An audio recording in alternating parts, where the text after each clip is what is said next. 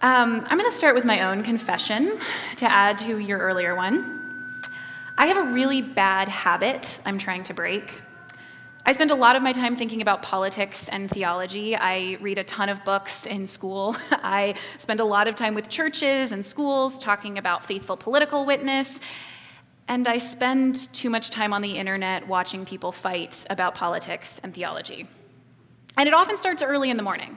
I am working on breaking this habit, but for years now, I have used my phone as an alarm clock. And so the first thing I did in the morning after waking up in our Lord's creation was to open Twitter, scan the New York Times and the Washington Post apps, and then play a few news podcasts that I regularly listen to.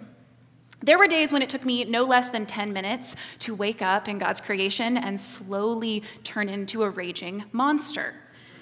The headlines are full of terrible news, of injustice, of abuse, of mistreatment of humans made in God's image. My social media was full of people who felt some kind of way about the same news I had just read. And this is the wildest part. We all can imagine when I say the people on social media are raging, we're thinking about all of our enemies, right? I'm thinking about the justice-seeking, faithful, good people that I know that seem wound so tightly they are ready to snap. And I say that about me. I mean, like I said, it took me less than 10 minutes to clench my fists and grit my teeth and be ready to scream in the morning. And I have learned that when I am feeling big feelings, I go to the Psalms. Ellen Davis, a brilliant Old Testament scholar, says that the Psalms encourage those who read them to bring to the work of theology the fullness of human capacity and experience, to integrate those several domains that modern culture often insists on keeping separate. I'm just going to be upfront about it. I think it's my life's mission to tell the people of God that their spirituality and their politics are not separate things. And the Psalms refuse this dichotomy like almost nowhere else in Scripture. The Psalms are one of many places in the Bible where we learn that our feelings and our doctrine are not unrelated. Our personal lives and our corporate lives are not separate. Our inner spirituality is intimately connected with our political lives out in the world. We see this in just the first two Psalms of the Psalter. On the one hand, the Psalms are each their own. They're a unit of poetry intended to be read alone, but many scholars think the first two Psalms of the Bible are an introduction. When people were putting the Psalms together into a book for the people of God, the people who worked together to do that under the inspiration of God, picked these first two Psalms as an introduction to the whole book. And I don't have time to read the first Psalm. I would really recommend, if you, like me, want to stop reading Twitter first thing in the morning, then Psalm 1 and Psalm 2 would be a great way to start your day. But Psalm 1 is this individual psalm. It describes these two ways that Scripture and later Jewish and Christian traditions would draw on. This is the way of righteousness. This is the way of wickedness. It's primarily focused on the individual. If you would like to be blessed, act in this way. If you want to receive judgment, act in this way. And then Psalm 2, this other part of the introduction of the book of the Psalms, takes this intimate instruction for the individual and widens the scope. Now we're not talking about individuals, we're talking about nations. Even more than that, we're talking about God in his throne in heaven. We're talking about cosmic in scope. The Bible absolutely refuses to let us do what we modern people are so insistent on doing: separating personal morality from political reality. And the Psalms especially keep us from separating our experience of political reality from our personal spirituality. So I want to encourage you to join me in mustering up those feelings that you might share with me about the internet and the political world and the disagreements that we have with people in our lives, all of those feelings of anger and angst and fear and exhaustion with the world, and take them with me to the Word of God. I'm going to read Psalm 2 again because honestly, I think I could just read it 10 times and that could be my whole sermon. Why do the nations conspire and the peoples plot in vain? The kings of the earth rise up and the rulers band together against the Lord and against his anointed, saying, "Let us break their chains and throw off their shackles." The one enthroned in heaven laughs. The Lord scoffs at them. He rebukes them in his anger and terrifies them in his wrath, saying, "I have installed my king on Zion, my holy mountain. I will proclaim the Lord's decree. He said to me, 'You are my son. Today I have become your father. Ask me, and I will make the nations your inheritance, the ends of the earth your possession. You will break them with a rod of iron. You will dash them to pieces like pottery. Therefore, you kings, be wise. Be warned, you rulers of the earth. Serve the Lord with fear and celebrate his rule with trembling. Kiss his son, or he will be angry, and your way will lead to your destruction. For his wrath can flare up in a moment. Blessed are all who take refuge in him. This is why I love the Psalms. This is the language that expresses the cry of human hearts. It's shaped Jewish and Christian liturgy for centuries. It's a speech for a community and also for an individual. It's speech from humans, and it is somehow also the word of God. And here in Psalm 2, we're going to see three things characteristic of most Psalms, but I think they're described really well in this one Psalm. First, a description of reality that we will probably recognize. Second, God's answer to that reality. And then finally, resulting counsel for us. So first, a description of reality. In the right now, all earthly powers rebel against God. Sometimes there are things, especially in the Old Testament, where we have to spend time understanding the context and learning the history and putting the passage in the place of a larger story to understand what's going on. But the beginning of this psalm, I think we all can read and think, that is a world I know. The NIV says the nations conspire, but the NRSV and some other translations say the nations rage. The nations rage, the peoples plot, the rulers of the earth band together against God. This is about a world so undone by sin that at all times and at all levels of power, people rage against God. They use their power in unjust, dehumanizing, abusive ways. How do we know this? How do we see this in Scripture? Most of the Old Testament directs God's judgment against Israel, against God's people. But when the ire of the prophets is turned to the nations, it's not for breaking the law given to Israel. It's not even for idol worship kind of in the abstract. The nations are judged for how they treat other human beings. And just a reminder, seeing as we are not Israel, we should be kind of afraid of these judgments against the nations. We belong to one.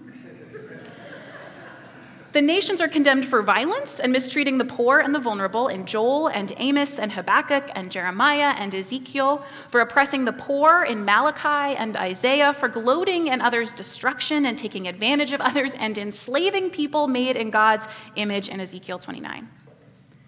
But actually, I didn't even need to tell you any of that. We know that this is true. We see it in our world. We feel it. Scripture didn't need to describe how the nations rage. I don't think any of us are unfamiliar. But I have to tell y'all, it is a weird comfort for me to see these words. Because I know that God's word does not lie to us. It describes the world as we absolutely know it to be. So this psalm begins like so many other psalms and so many other places in Scripture. Why? Why, God? Why? Why do the wicked prosper? Why do the righteous suffer? Why don't you step in and save us now? Why? That little question, why, puts words to our deep and abiding sense that this is not how things were supposed to be. Something is broken. The world is fallen. Humans are messed up. Why, God? But this is a different why. This is not the why of Job or Jeremiah. This is not the why of the other Psalms asking God why injustice is constant and pain is everywhere and things are hard.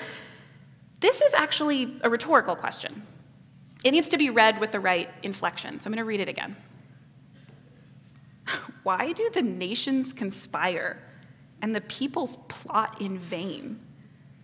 The kings of the earth rise up and the rulers band together against the Lord and against his anointed, saying, let us break their chains and throw off their shackles? There are questions here that express a deep conviction, an unshakable hope that the coming reign of God is so certain, so sure, so undeniable, that we can be incredulous that the nations are raging at all. How silly of them! How futile, how ridiculous. This is the kind of hope that I want. And it's a hope that cannot be grounded in wishful thinking or the belief that the human spirit will prevail or the idea that if we all just come together, we can make a better world. It needs to be grounded in something truer and better. So then comes the next part of the psalm, God's answer. In verse 4, we get God's answer to this question. The one enthroned in heaven, I want to stop there. The one enthroned in heaven. I love this so much. The Psalms do this a lot when it comes to God and the nations. They're so big and powerful and scary, and then God. And every time I read these images in the Psalms, it makes me think of children's ministry. I sort of have a secret mission to talk about kids in every church that I preach in, both because I think we just, as a community, as a people of God throughout time and space, should work together in making our places good places for children to flourish, which, from what I've seen this morning, y'all are great at. But also because I used to work in children's ministry, and it was the bane of my existence getting people to volunteer. So I don't know what y'all's needs are, but I just feel like it's my duty now to pay it forward and just be like, help the kids. Please volunteer with the kids.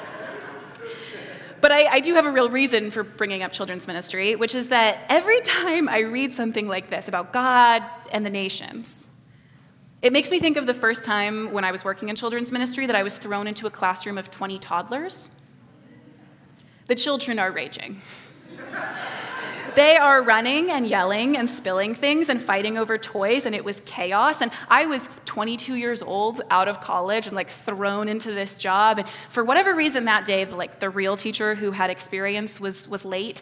And so I'm in this room of 20 toddlers, and they're running everywhere. And I don't have real authority. I don't think so. So I'm just sort of pleading with them to be nice and don't spit goldfish at each other. And they could care less. Might as well have been invisible. And I'll never forget feeling like I am failing at my job, flailing around, and then the teacher walks in the room, and she's got a lot of experience. She's had some kids of her own. She knows what to do. And I am not joking. When she walked in the room, it stood still. Because the real authority had shown up. This is what I think is happening here. We hear the nations conspiring. They're raging. They're fighting like children. And God is enthroned in heaven. Other translations take the Hebrew word here more directly. God is sitting. The nations are fighting like children, and God is sitting. And God is laughing. This is not joyous laughter. This is scorn. How ridiculous of you. The best way I can understand God laughing, because upon initial read, this seems kind of messed up, right? God's laughing at what's happening on earth. Real people are involved in this. The best way I can think about it is think back to a conversation I had in a class when I was in seminary. We were talking about women's roles in the church and the home, and I have to admit, people were already making me so angry. Someone had already said something about women being more easily deceived, so they shouldn't teach the Bible. Someone said women are weaker vessels, so they should stay at home. And I'm just getting angrier and angrier hearing this. And then this one person in the class raises his hand and says, love this conversation. Just want to add, should we consider maybe that women aren't actually made in the image of God? And I have to tell y'all, I didn't mean to do it, but I laughed out loud. Because I can have disagreements with people about this. I respect my friends who have deep convictions about what the text says about this, but we had moved into ridiculous territory and had gotten to the point where I just thought, what ridiculousness. You're reading the same Bible that I read. Women are doing all these incredible things. God is using them in all these ways, not made in the image of God. And lest you think I'm comparing myself to God here, one of my favorite theologians, who ironically doesn't always have the best view of women, Augustine, said in his preaching on this psalm, I do really love him. I love him. I love that he's in heaven right now and has been restored in his views on this. Augustine said in his preaching on this psalm that God's laugh is not a physical laugh. God doesn't have a body. God doesn't have lungs so that he can laugh. You know what Augustine thought his laugh was?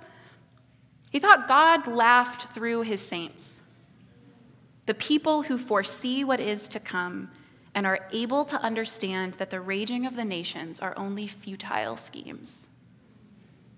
Now, in some ways, this is comforting. God's unconcerned. God laughs through us, Augustine thinks, In the face of these silly people and rulers who think they can actually effectively rebel against God, God is not worried. On the other hand, this is wildly discomforting. God is unconcerned. I remember hearing a famous pastor before the 2020 election say, God's on the throne, people, so don't worry about the election. We run the risk of platitudes here, right? God's on the throne, don't worry. God's on the throne, you don't need to work for justice or organize together or sacrifice anything or fight corruption or evil. But God's laughter is not the end of what this psalm tells us he does in response to the raging of the nations. It says in verse 5, he rebukes them in his anger and terrifies them in his wrath, saying, I have installed my king on Zion, my holy mountain. And then in the next few verses describes what this king, this son, will do. The nations are his inheritance. He will break them with a rod of iron, dash them to pieces like pottery. This is God's answer.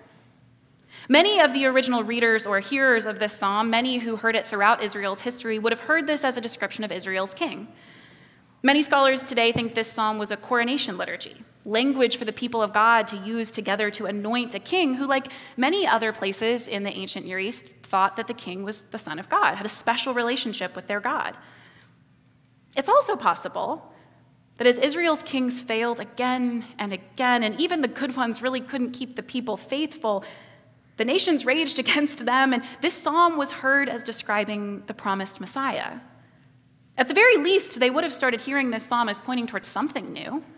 A human king cannot be an answer to the raging of the nations. He is just as prone to raging as they are. So Christians throughout history have seen in this psalm not merely a description of Israel's kings, but a description of the Messiah, of Jesus Christ.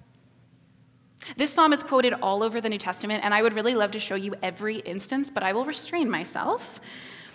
It's so important, though, because the Psalms are crucial for the New Testament writers to identify and understand who Christ is. And this one psalm is so important because it's the only place in the Old Testament, to my knowledge, that talks about God's king, God's anointed one, and God's son in one little place. Maybe God's king, the coming Messiah, and God's son are one person. God's answer to the nation's raging is not sitting up in heaven laughing at his wretched creatures. His answer is Emmanuel, God with us. God's answer to this rebellion is the victorious reign of Christ. So now you see, right, well, the New Testament quotes this all the time. When we shrink the gospel down to an individual message about personal salvation, we miss the fact that Jesus is the answer not just to my individual broken heart, but to the raging of the nations. It's what God says at Jesus' baptism. This is my son. This is what God says in the Transfiguration. This is my son. This is even what happens with some of the Roman officials after Christ is on the cross. He must have been the Son of God. I promised we won't go too many other places, but because we're going to go somewhere, and if you didn't know, today is Transfiguration Sunday, the day the church has historically celebrated the transfiguration of Christ, it's the one place that I want us to quickly go. I'm going to go to Matthew 17. Jesus has just predicted his death, and then this crazy thing happens where Peter says no, and Jesus says, "Get behind me, Satan." And then in verse 1 of chapter 17, it says, after 6 days, Jesus took with him Peter, James, and John, the brother of James, and led them up a high mountain by themselves. There he was transfigured before them. His face shone like the sun, and his clothes became as white as the light. Just then there appeared before them Moses and Elijah, talking with Jesus. Peter said to Jesus, "Lord, it is good for us to be here. If you wish, I will put up 3 shelters, one for you, one for Moses, one for Elijah." While he was still speaking, a bright cloud covered them, and a voice from the cloud said, "This is my son, whom I love. With him I am well pleased. Listen to him." When the disciples heard this, they fell face down to the ground, terrified. But Jesus came and touched them. "Get up," he said. "Don't be afraid." When they looked up, they saw no one except Jesus. As they were coming down the mountain, Jesus instructed them, "Don't tell anyone what you have seen until the Son of Man has been raised from the dead." This is the wildest story. Psalm 2 describes this king, this anointed one, this Son of God, and the Transfiguration is this rare moment in the life of Jesus where some of his disciples get to see this truth about him. They know he's a good teacher. They know he does miracles and heals people, but they also saw him in this strange way God chose to come to us. A carpenter's son who got tired and hungry and dirty and was often accused of being too much fun at parties. Here they see glory. They fell down terrified. They see Jesus conversing with these figures they know and revere, Elijah and Moses, that tie them to their past and their people. They hear God say these words from our psalm, "This is my son." And did you catch the last verse? Until the Son of Man has been raised from the dead. This is no earthly king. This is exercise of power in a way that we have never seen before. Okay, so this is God's response, Christ's victorious rule. What is our response? What does this psalm say to us who are still awaiting the return of Christ and the end of the raging and the plotting and the injustice? This is what the psalmist says in verses 10 through 12. Therefore, because of all of this story you've just heard, therefore, you kings, be wise.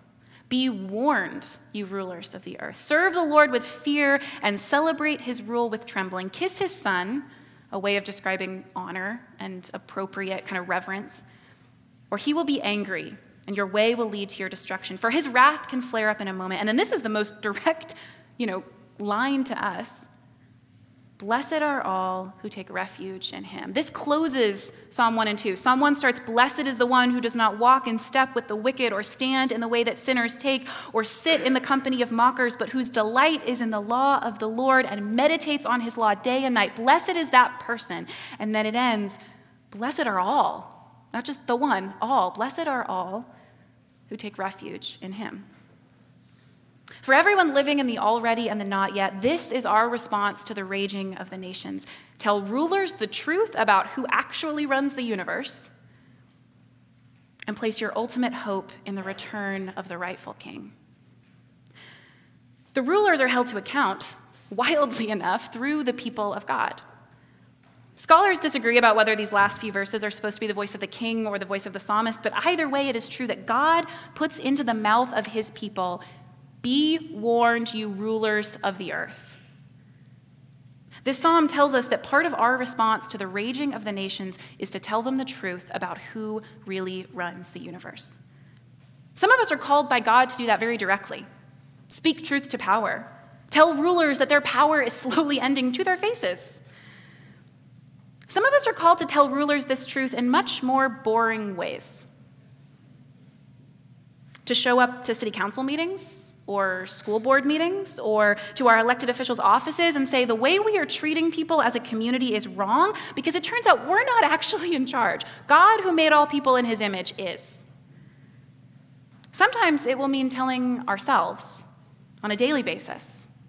Those of us who live in the United States of America, especially those of us who have a U.S. passport, have power unrecognizable to most of the people of God throughout history.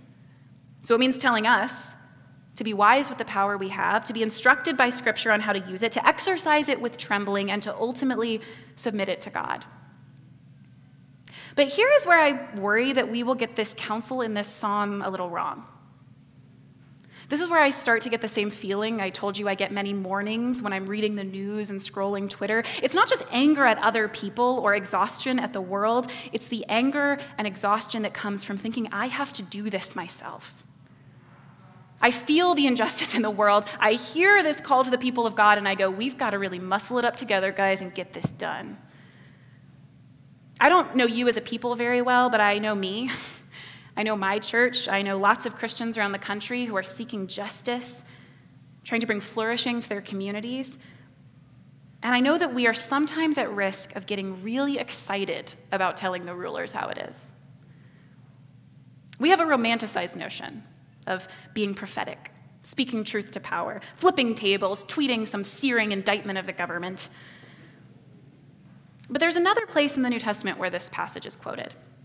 Not the part about Jesus being the Son of God, which happens all over the place, but those first few verses about the nations raging. It's in Acts 4.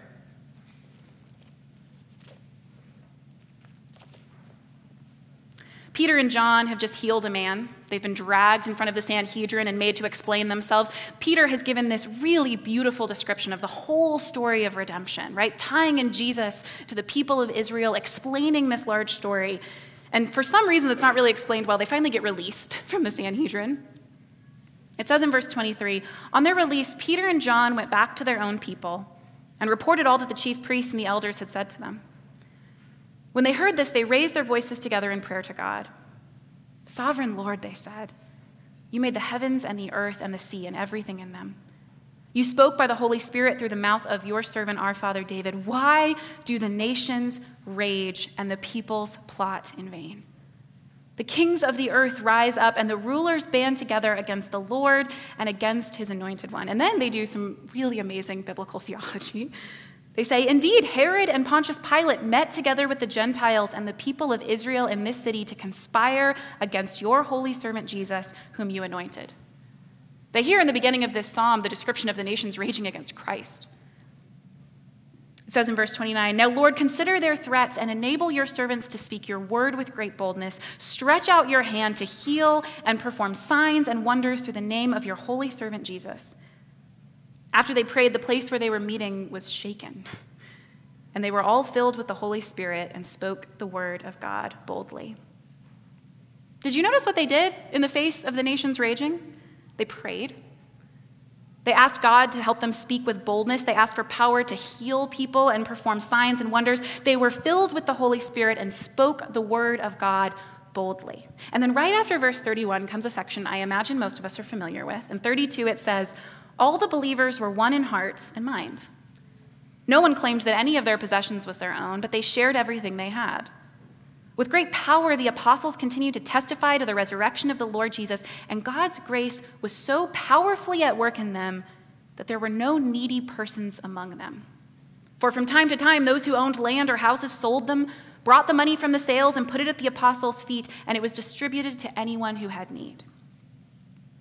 This, brothers and sisters, is what it looks like to call rulers to account, to serve the Lord, and as the final verse says, to take refuge in him.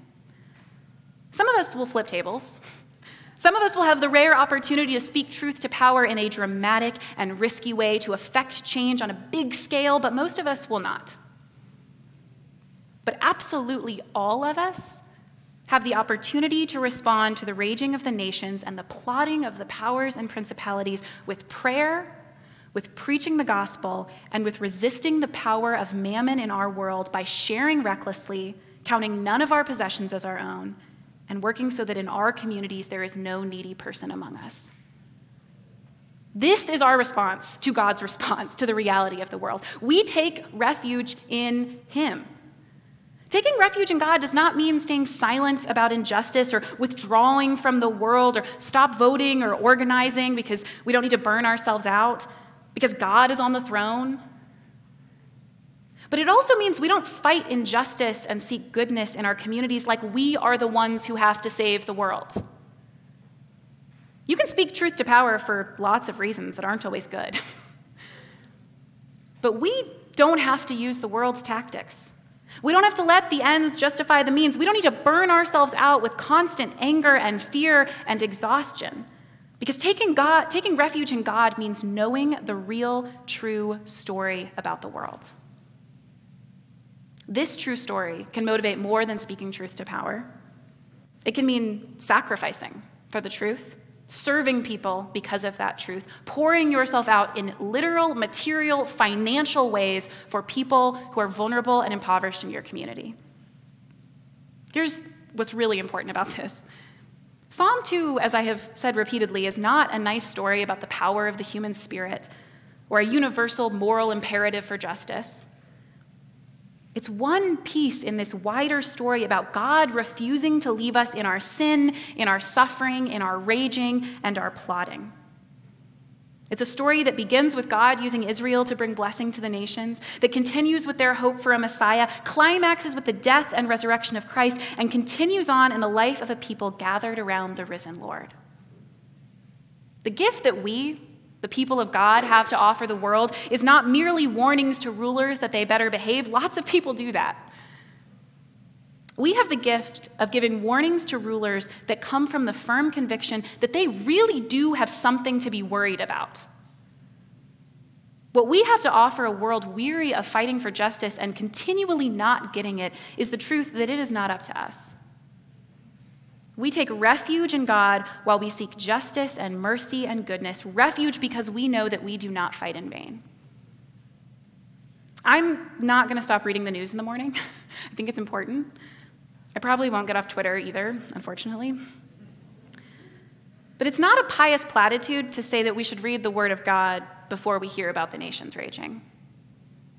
It's not a pious platitude. It's actually an act of political resistance to sit in our anger and fear and uncertainty and doubt and hear the word of the Lord that tells us a better and truer story is at the base of reality.